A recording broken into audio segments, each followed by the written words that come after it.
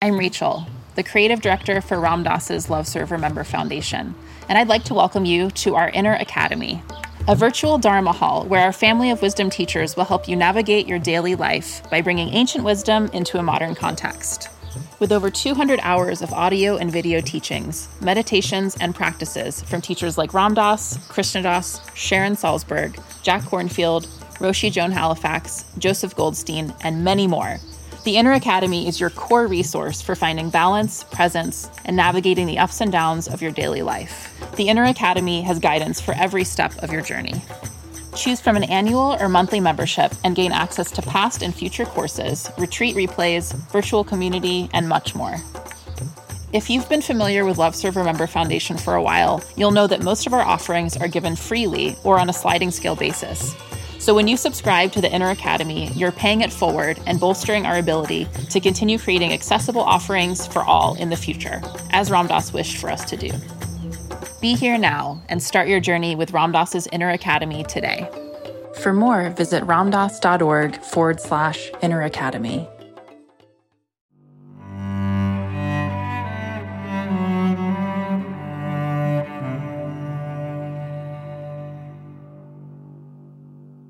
Welcome to the New Growth Podcast with Nikki Walton. Join her as she explores divine love as a key to spiritual growth, empowered service, and inner and outer success. If you'd like to support Nikki's podcast, please visit BeHereNowNetwork.com/Nikki. Today I'm joined by Sadhguru, and he needs no introduction. International best-selling author, New York Times best-selling author, rock star, absolute rock star, true guru, not the man. He's a transparency for this beingness to shine through. For love, I call it divine love. We can call it joy, God, consciousness. It is appearing today as this conversation. So thank you so much for joining us. Hello, everyone, and welcome back to another episode of New Growth. I am your host, Nikki Walton, and today I am joined by someone that doesn't need an introduction. He's a rock star guru. He is the true guru, and it's not the man. It's the transparency that's there that God can shine through. The love can shine through. I call it love, or we can call it joy. We can call it consciousness. Whatever you want to call it, it was before we were. So thank you so much for joining me, Sadhguru, today. This is amazing. Nikki. Wonderful talking to you. Yes, so I have So you are the beauty and I'm the beast, is it, in this whole game? The beauty and the beast? No, I don't see it that way. Not at all. So I share your stuff on Instagram all day, all of your videos. You're very relatable, very down to earth. A recent one, somebody was like, "How do you feel?" And you were like, "How am I supposed to feel? I feel regular," but I know, like, I laughed. And for me, this whole journey has become about, it's like a Easter egg hunt. In every moment, I'm looking for the love or the joy that's already in the background, that's always already in the background. In some moments, it's easier, and other moments, it's more difficult. And when I'm really in that groove, there is no me, and there's just that love. Not even the moments, there's just that love, that joy. So I wanted to read a quote from Inner Engineering and just kind of get your definition of joy. This is the one that I pulled. I have lots, but this is the one I love the most. Joy is not some elusive spiritual goal. It is simply the background that is needed for any aspect of your life to unfold magically and wonderfully. So I just love to know, like, how you define joy. Well, if you could define it, it would not be worth pursuing it. Yes, I love that. Because, see, we're calling it by different names. Essentially, it is life. If it's exuberant, in its exuberance, it may be joy, it may be blissfulness, it may be ecstasy. Well, if it's relatable, it may become love. These are all different manifestations of exuberance of life. Joy is not a philosophy that you take on. Like right now, it's become in pursuit of happiness. Where are you chasing it? And why is it elusive? Because you think it's somewhere else. It's just that this life, when it functions in an exuberant manner, not in a depressed way, in an exuberant manner, that means if you open the cork, it is exuberant. If you close it and keep it, then it becomes depressed. So what is opening and closing when it comes to life? See, the fundamental thing is this, once you become a human being, what it means is, all other creatures are instinctively bound by boundaries. Like, you may not have seen this in United States, but if you were somewhere else, you would see this. If you were in the wild, you would see it. All carnivorous animals, let's say a dog, if you leave him outside, he goes on peeing all over the place. Yep. He doesn't have any urinary infection or problem. He's setting his boundary by his smell. So he's building his own little pea kingdom of whatever. It's a big thing for him, because for him to be clear what belongs to him, what doesn't belong to him, he has to set a boundary. But once you become a human being, when I say a human being, in a way, the highest point of evolution on this planet. That means the finest life on this planet must be us. Well, we are proving to be otherwise, that's a different matter, but actually we are the finest life on this planet, most intelligent, most refined, most capabilities in terms of our faculties, everything.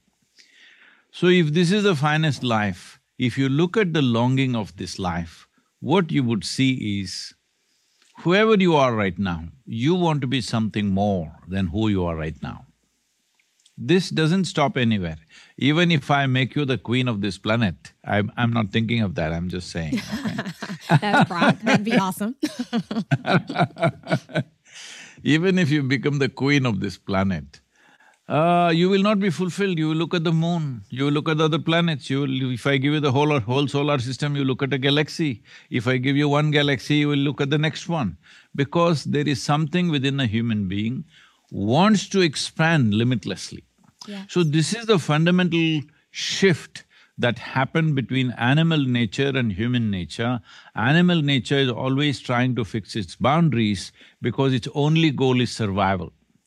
Once you become a human being, you're always seeing how to expand your boundaries, because what you call as human begins to kick in only when survival is taken care of. When survival is in question, we are like any other creature, biological entities of food, sleep, reproductive needs and survival, essentially. Yes. So this dimension of longing to expand is not about more, it wants to expand limitlessly.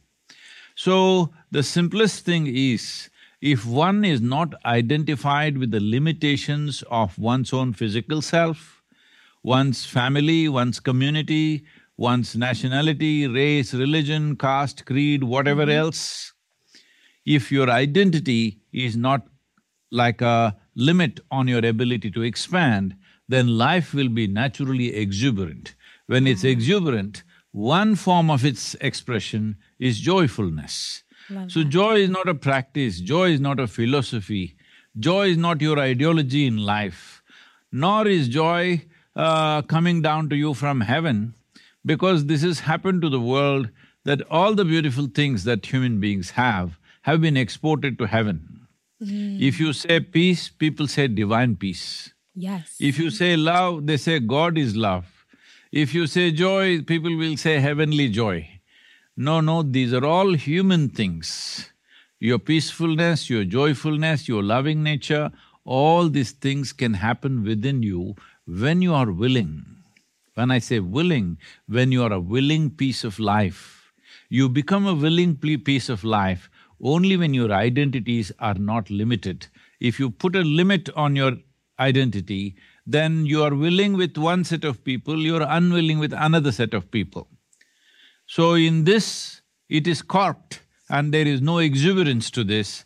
But if you take off this cork, because this whole thing is just a mental thing that you have fixed up boundaries for yourself. If you take away or erase these boundaries within you, you will see whether you sit, stand or sleep, you will be joyful. You will even sleep joyfully, I'm saying. I love that. Thank you for saying that about sleep. I have heard and read that unless that awareness that, unless you have that same awareness during sleep, you're not aware of that true awareness. You're not aware as that true awareness. Is that true? And if so, what does that look like? Because when I'm asleep, I'm asleep. No, when you sleep, just sleep.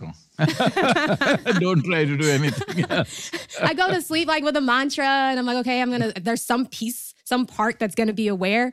No, I sleep. And then I wake up and I'm like, well, there was sleeping and I'm peaceful now, but I don't know what happened during that time. It's like unconsciousness. See, there are too many things. People coming to me and saying, Sadhguru, in which posture should I sleep? Yeah, on your back. I said, at least when you sleep, give up all this rubbish and just sleep. Just sleep. Sleep like you're dead. That's how I sleep, apparently. Yes, that's how you should sleep. You must sleep like you've gone dead. If you sleep like this, your duration of sleep will naturally come down because you're sleeping deep. Because the body needs that maintenance time. At that time, don't try to do anything. When your car is in maintenance, go and don't start the engine, you'll kill somebody. Exactly. Let it be. Only thing is, why these things have come up is, it is just that, see, awareness is again not an effort. It is like, see, what are you aware of, what are you not aware of, simply depends on what is the brightness of your awareness. So we can use an analogy like a light bulb. Suppose you reduce the voltage for a light bulb, it becomes dim, So if the voltage is at a certain level, suppose you're in a room where there are 25 people, voltage is so low that you can only see 2 people. In your experience, you think only 2 people exist. Yeah. But if you increase the voltage, you may see 5 people. Then you'll think, oh, there are 5 people. But if you put on the voltage full on, then you see 25 people. So your whole experience of life is dependent upon or determined by what is the voltage of your life energies. Yes. So don't try to be aware. If you enhance the intensity of your life energies with the right kind of practice, then you will naturally be aware. This may also seep into so-called unconscious states like sleep. Gotcha. That you become aware of that also. But don't try to be aware, all you will have is disturbed sleep. Yes, exactly. So in the beginning of my spiritual journey, it was very much like law of attraction stuff, and I would try to feel exuberant. I would try to feel joyful. And over time, very short time, I learned that it did not work. And I would become aware in quiet moments during meditation or even just kind of sitting and doing nothing of a peace in the background that grew to become at times joyful.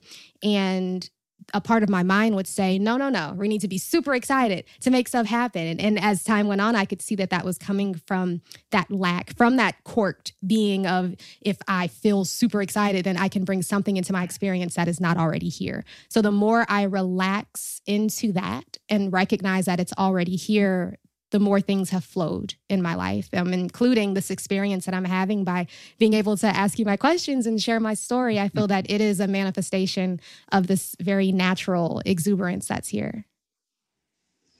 So you're telling me you somehow manipulated me into this? I guess so. These energies.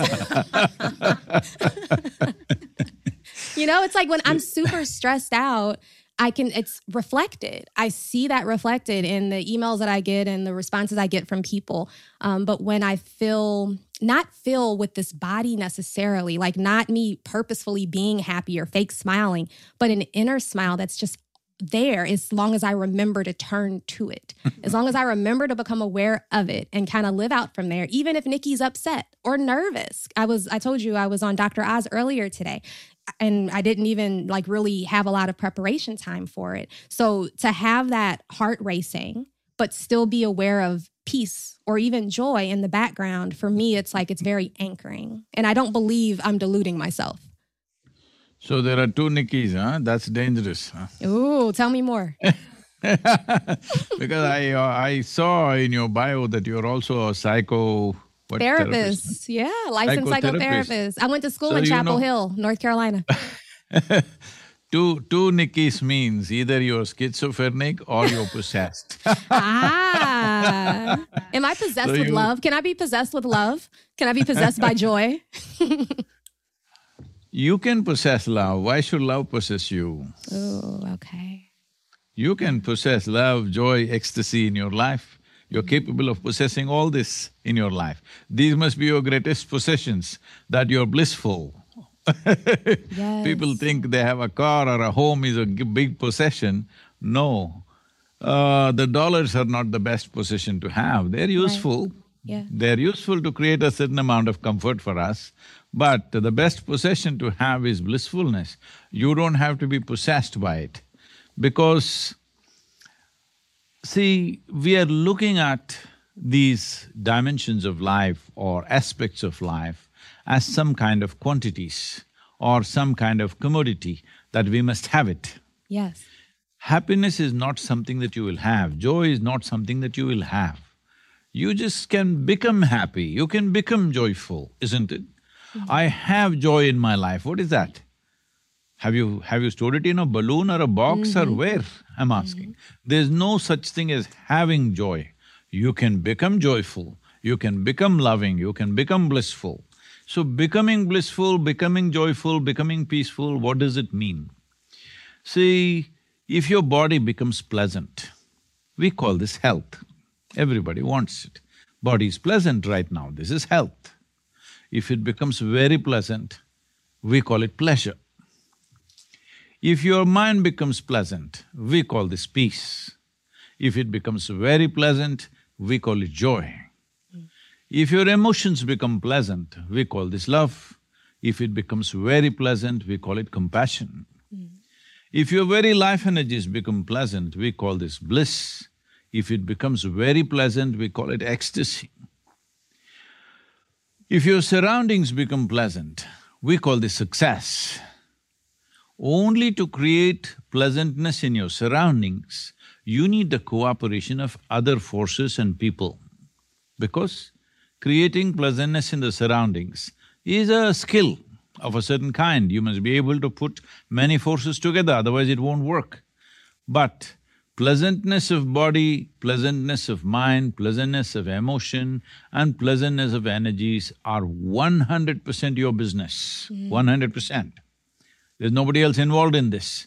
But right now, we have handed this over to so many people. Yes. That somebody can determine, someone else can determine whether you are happy or unhappy. If someone can determine what happens within you, would you call this slavery? It is the worst form of slavery. Somebody determines what you should wear, what you should eat, where you should be. This itself is called slavery. Yes. But if someone can determine whether you can be happy or unhappy, somebody can make you peaceful, somebody can make you… put you into turmoil, this means you are deeply, deeply enslaved. This enslavement has happened simply because you have not taken charge of your faculties. Your own thought, your own emotion, your mental and psychological structures and your physical body not taking instructions from you. If your mind was taking instructions from you, would you keep it blissful or miserable? Absolutely blissful. Absolutely Peaceful, blissful. joyful, yes. Sometimes what you want for your neighbor may be debatable, but yes. what you want for yourself is 100% clear, highest level of pleasantness, isn't it? Absolutely, yes. So when this is the case, why such a simple thing is not happening? Can I tell you a small story? Please. This is not really a story, this is what happened to me. When I was just 25 years of age, one day I was just sitting on a small hill near my native town I don't know, you may not be familiar with India. A little bit. I've been once, but just to southern India. Yeah, in Mumbai. Mumbai, okay. Oh, just the wrong place to go. No, I'm coming back and I'm going northern Mumbai India people next won't time. like it, but I'm just saying that's not India. I'm doing North That's India Mumbai. next time. As soon as everything clears up, No, I'm no, you headed must back. come south. I'm coming south? Yeah. Yeah?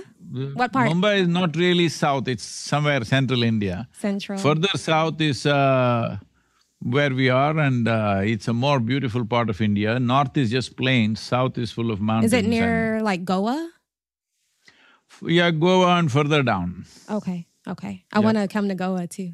So this is a city called Mysore, where there's a small hill in the town, and I was just sitting there and suddenly I realized, suddenly I exploded into a state where every cell in my body was dripping ecstasy. I realized if I just don't mess with my mind, I'm ecstatic. Yes. Then after a few weeks of this experience, that it became such a profound experience for me, and then I decided, I was 25 years of age, and I decided and made a plan. In the next 2.5 years, I will make the whole world ecstatic. Because it's so simple, you don't have to do anything. If you simply sit here without messing around with your mind, you're ecstatic. I thought does that on look? that day How the does that look? Huh? How does that look? You I want to can't see. know, like, so for me, it's like an awareness of there's thoughts, but they keep coming, they're just slower. But then there's bliss. And it's like you just stay aware of bliss, even though thoughts are coming and going. No, the mental diarrhea is happening within people Mental because diarrhea. they're identified with things that they're not. Exactly. So on that day, the population was just 5.6 billion people. So I thought in 2.5 years, I made a plan how I will make the whole world ecstatic. See, now it's 39 years. Yeah. Well, by. people say we've touched around 1 billion people, Yes. but that's not my idea of the world. My idea of the world is 7.6 billion people. But it took me a certain amount of time to realize how invested people are in their miseries. Yes. They're so invested that even if you show them the greatest possibility, they don't want to leave what is familiar. Exactly. So why is this happening to the world? Why so much suffering? See, physical things that happen to us, there is war, there is famine, there is calamities, these are different things. Well, this causes physical pain. But right now, if you look at human beings, only about 2 to 3%, maybe 5% of suffering is because of physical causes from outside. Yeah. 95% is self-inflicted suffering. Physical situations can change, they need not cause suffering to us. Right now, everybody is suffering the pandemic. Those who got infected, those who lost their lives, those who lost their dear ones, it's a different thing. All others are suffering. What is it? They're all worried about the economy, they're worried about the future, they're worried about something. I'm not saying it is not an issue. All I'm saying is, see, right now, what could happen at the most? Maybe in another 6 months' time or 1 year's time, we may have to live like how we were living 10 years ago. Or maybe 20 years ago. 20 years ago, believe me, life was not very bad, it was good. Right. Maybe we'll have to live little with little less. Maybe we will have to live like how our parents lived. Today, how many, for example, I'm saying, this is not against the beauty consultation, okay? For example, how many pairs of clothes your grandparents had and how many you have or this generation has, if you look at it, it's probably 5, 10 times more, Yeah. isn't it? Except for in this case, So- I have a uniform. I have a uniform. I don't buy clothes like that. T-shirts and skinny jeans and scarves. You're not good for economy then. No, I'm not. I do order a lot of food, but less clothes.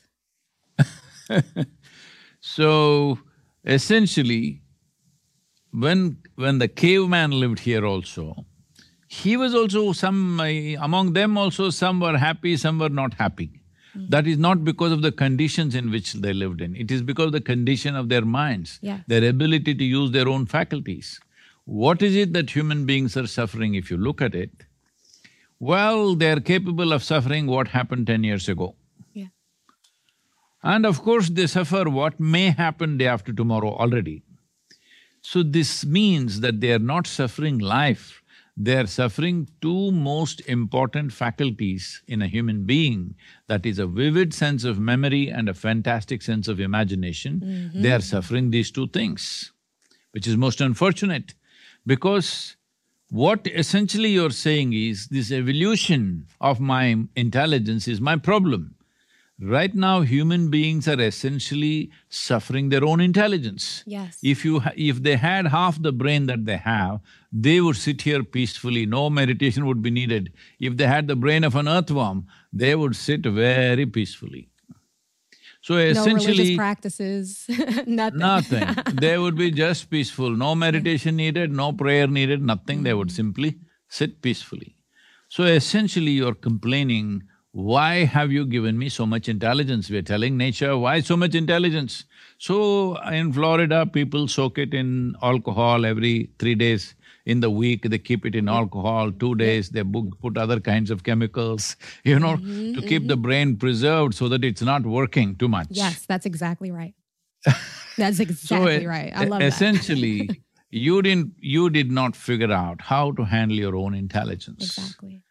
So, the fundamental thing is, you have been given the most complex and sophisticated machine on the planet, that is this human mechanism.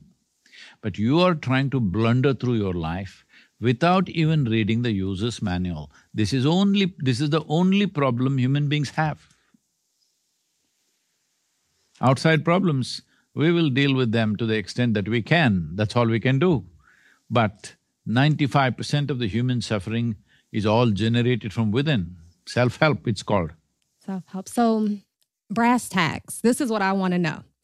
For you, and you might not experience anxiety or fear or worries anymore in where you are, but for someone that's on this path, and if anxiety comes knocking at the door, how does this look in practice? Staying aware as bliss, this natural exuberance that's there even when the emotions are strong or the thoughts are heavy. Well, let me tell you a little story, okay? Yeah. This happened in southern India, further south than where you went, okay? They came to a local village, somebody came to a local village and they asked, how far is Isha Yoga Center, which is our yoga center? The local boy who was sitting there by the street side said, it is 24,996 miles. They said, what, it's that far away? He said, yeah, the way you're going, if you turn around, it's 4 miles. Exactly. So right now you're saying anxiety comes knocking. Yes. Anxiety doesn't come knocking. You are becoming anxious. Why are you becoming anxious? Because your imagination is unbridled, your memory is uncontrollable, it's running riot within yourself. So essentially, it's your inability to use your own faculties. Suppose it so happens, your hand became an independent state by itself and started punching you in the face. That's what the mind is doing, the mind is punching me in the face. If somebody else tries to do this, we know how to distance ourselves, we know how to go away, how to handle them. Suppose your own hand starts hitting you in the face, what is the answer for this? They will lock you away. You have to get control of your hand and not do that. Yes. Either your hand should take instructions from you, or somebody will tie it down, or maybe they will amputate it if it goes out of control. All these things, right now, that's all that's happening with your mind. Your thought, your emotion are running away on their own. They're not taking instructions from you. All your faculties should take instructions from you. Only then they're worthwhile faculties, otherwise they're a big nuisance. Right now, unfortunately, most people are making their own intelligence into a nuisance. See, in my understanding of life, I feel intelligence is a solution for everything. But right now, everybody is trying to prove intelligence is the only problem they have. So anxiety doesn't come knocking, you become anxious. You become anxious, and then because you're in this practice, you recognize, I've become anxious, and then see what's also here or what is here. Instead of walking, like you said, 5,000 miles in the other direction, recognizing what's here. Is that the practice? Is that what you do in a moment like that? For people that are still dealing with that heavy mind? See, all they have to see is, the fundamental thing that they have to absolutely recognize is, human experience is caused from within, pleasant or unpleasant. Whether it's joy or misery, both are caused from within us. What is happening from within us must happen the way we want. The world will never happen the way you want 100%. Right. World will never ever happen 100% the way you want. I'm saying your own family, if there are 2 people or 4 people in the family, they will never happen 100% the way you want them. Yeah. If they happen 51% your way, you are the winner.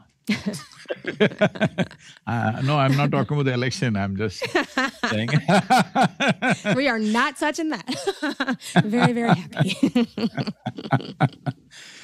I'm saying if your life is happening little more your way than somebody else's way, it's great. Yeah. Yes. But it will never ever happen 100% your way. Yeah. It's just not possible.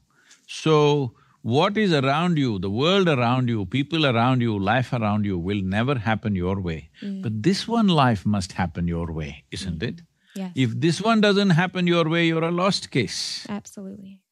There are no quick fixes, there are no adjustments to make. You need to just understand this. Human experience is caused from within. The seat of your experience is within you.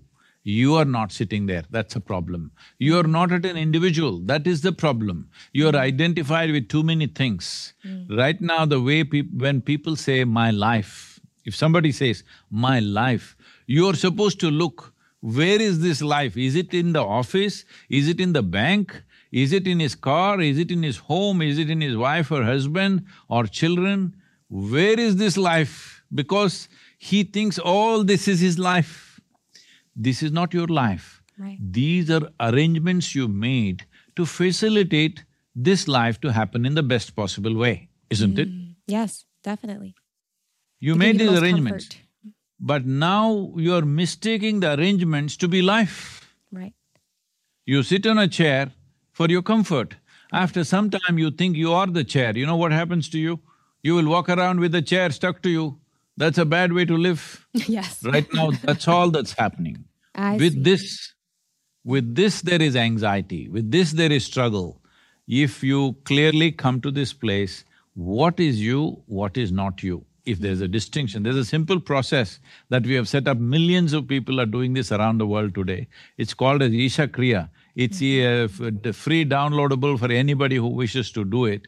This is a simple process to create a little distance between what is you, what is not you. When I say what is you, what is not you, this very physical body is something that you gathered over a period of time, isn't it? Yes. You were not born like this, No. It happened. So what is this?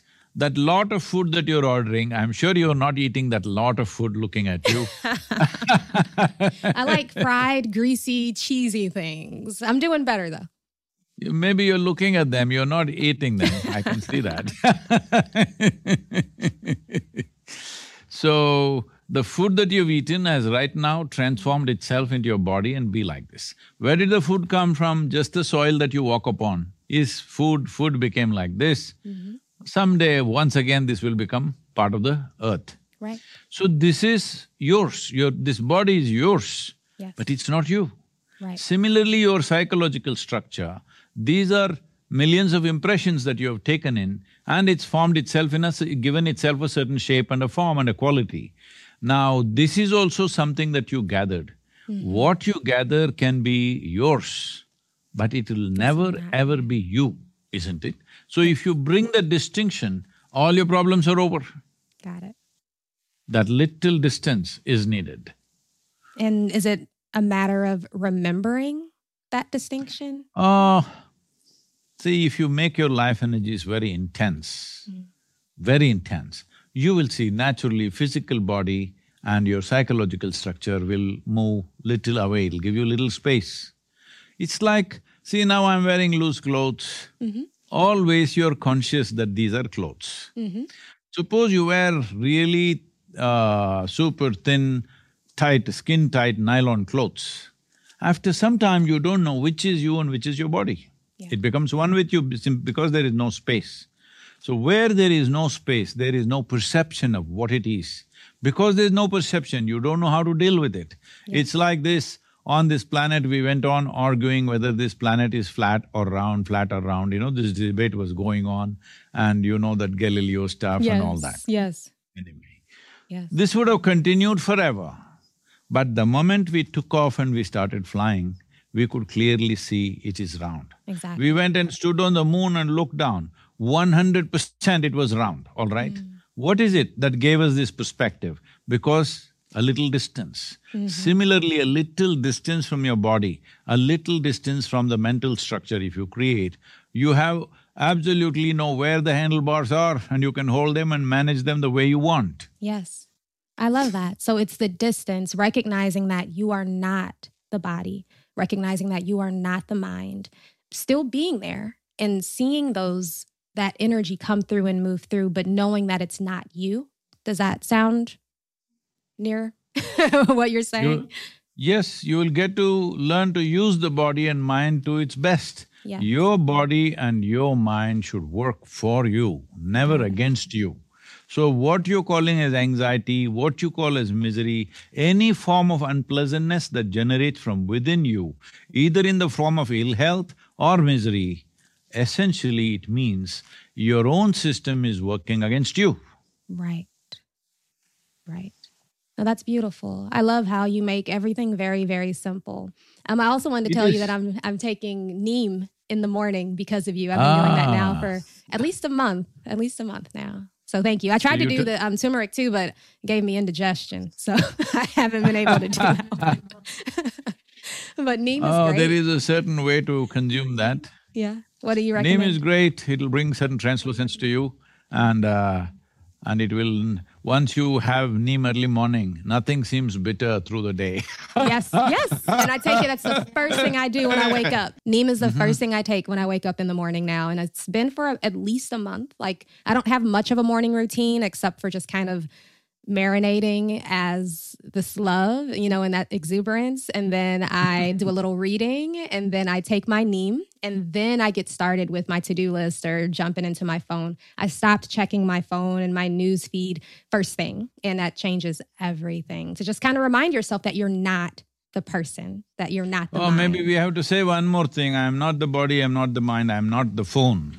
I'm not the phone, yes, because it's become it's another appendage. So in the morning, I'll say not just, I'm not Nikki, I'm not the mind, I'm not the phone.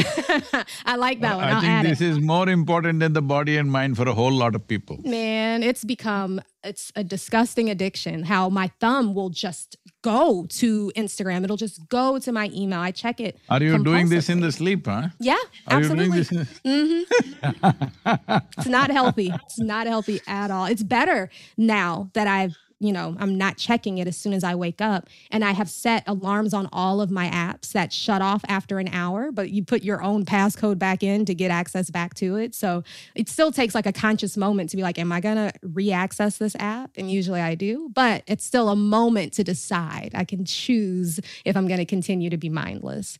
But yeah, no, neem has been an excellent addition to my routine. So thank you so much for that. Neem is a wonderful thing. It will also reduce the number of cancerous cells in our body. Yeah. It has incredible benefits. It is one leaf that's found on this planet who has a very complex chemical system, nearly 104 to 105 different types of chemical compositions are there in that. It's a wonder leaf. So I'm glad you're in Florida and you must be getting some fresh neem. Yes, I am. There's a farm here, not too far in Brandon, Florida. And so that's where I get my neem from, and it's fabulous. So I know that we're actually coming near the end of our time together, and I wanted to give you a chance to just let my audience know where they can keep up with you at. Well, I'm not good at this. You should only say these things. Maybe I'll record like a short thing at the end for us. We are here in Tennessee, on the border of Tennessee and Georgia, near McMinnville. This is where the Isha Institute of Inner Sciences is. And of course, we are in southern India, a much larger center out there. And this is a place you must visit. It's it's an extremely beautiful space out here. And apart from that, of course, there is an engineering.com and whatever else. There is a Sadhguru app. If you download that, everything is there in that. It's called the Sadhguru app. It's free, downloadable. And there are various meditations guided meditations that one can practice from this, and also very simple forms of yoga which are called as Upa Yoga, which one can do or practice without any risk of doing it wrong, because proper yoga must be done under care. Just doing it from a book or a video is not a good thing to do, but this is called Upa Yoga, which are very, very simple processes that anybody can learn to do. So, as I said, now I'm kind of condemned to be a failure in my life, that the entire world being blissed out is, not happening. So, I'm only trying to increase my percentages, so tell them that let me be a little better failure than what I am right now. But I'm a blissful failure, so don't worry about it. Blissful failure. I aspire to be a blissful failure. I love that. Thank you, Nikki. Wonderful talking to you. Thank you so much. I appreciate it. You must come and visit us here. You must come and visit us at Tennessee. Absolutely coming that way. I love Tennessee. I used to drive through the mountains all the time between Missouri and North Carolina. So I'll definitely head up there. Do you all have silent retreats? I crave a good silent retreat. Yes, there's a 21-day silent retreats going on right now. You can join the 3-week I wish I was there. I think, yeah, I need that in my life. And whenever I feel the need to go away, like to a cave, I remind myself that that exuberance that would be in the cave. We also have a cave. Oh, I would go there. We also have a cave. I didn't know that you're drawn to the caves. Anywhere that's quiet. But then, like I said, it's always like a constant reminder, even though you're not on the beach, even though it's not quiet in this house because the 2 kids are yelling, the peace is here. The exuberance is here, and just identifying as that as opposed to the need for quiet, I'll ask Maya to inform you about what is available. You're most welcome. I'm here till end of December. We'll be glad to see you when you come. Yes, I'll be there. Thank you so much. Thank you. Thank you so much, Sadhguru, for joining me today. Thank you all for listening in. I'll be back very soon with another episode. Please subscribe on iTunes and follow me on Instagram at Curly Nikki. Talk to you soon.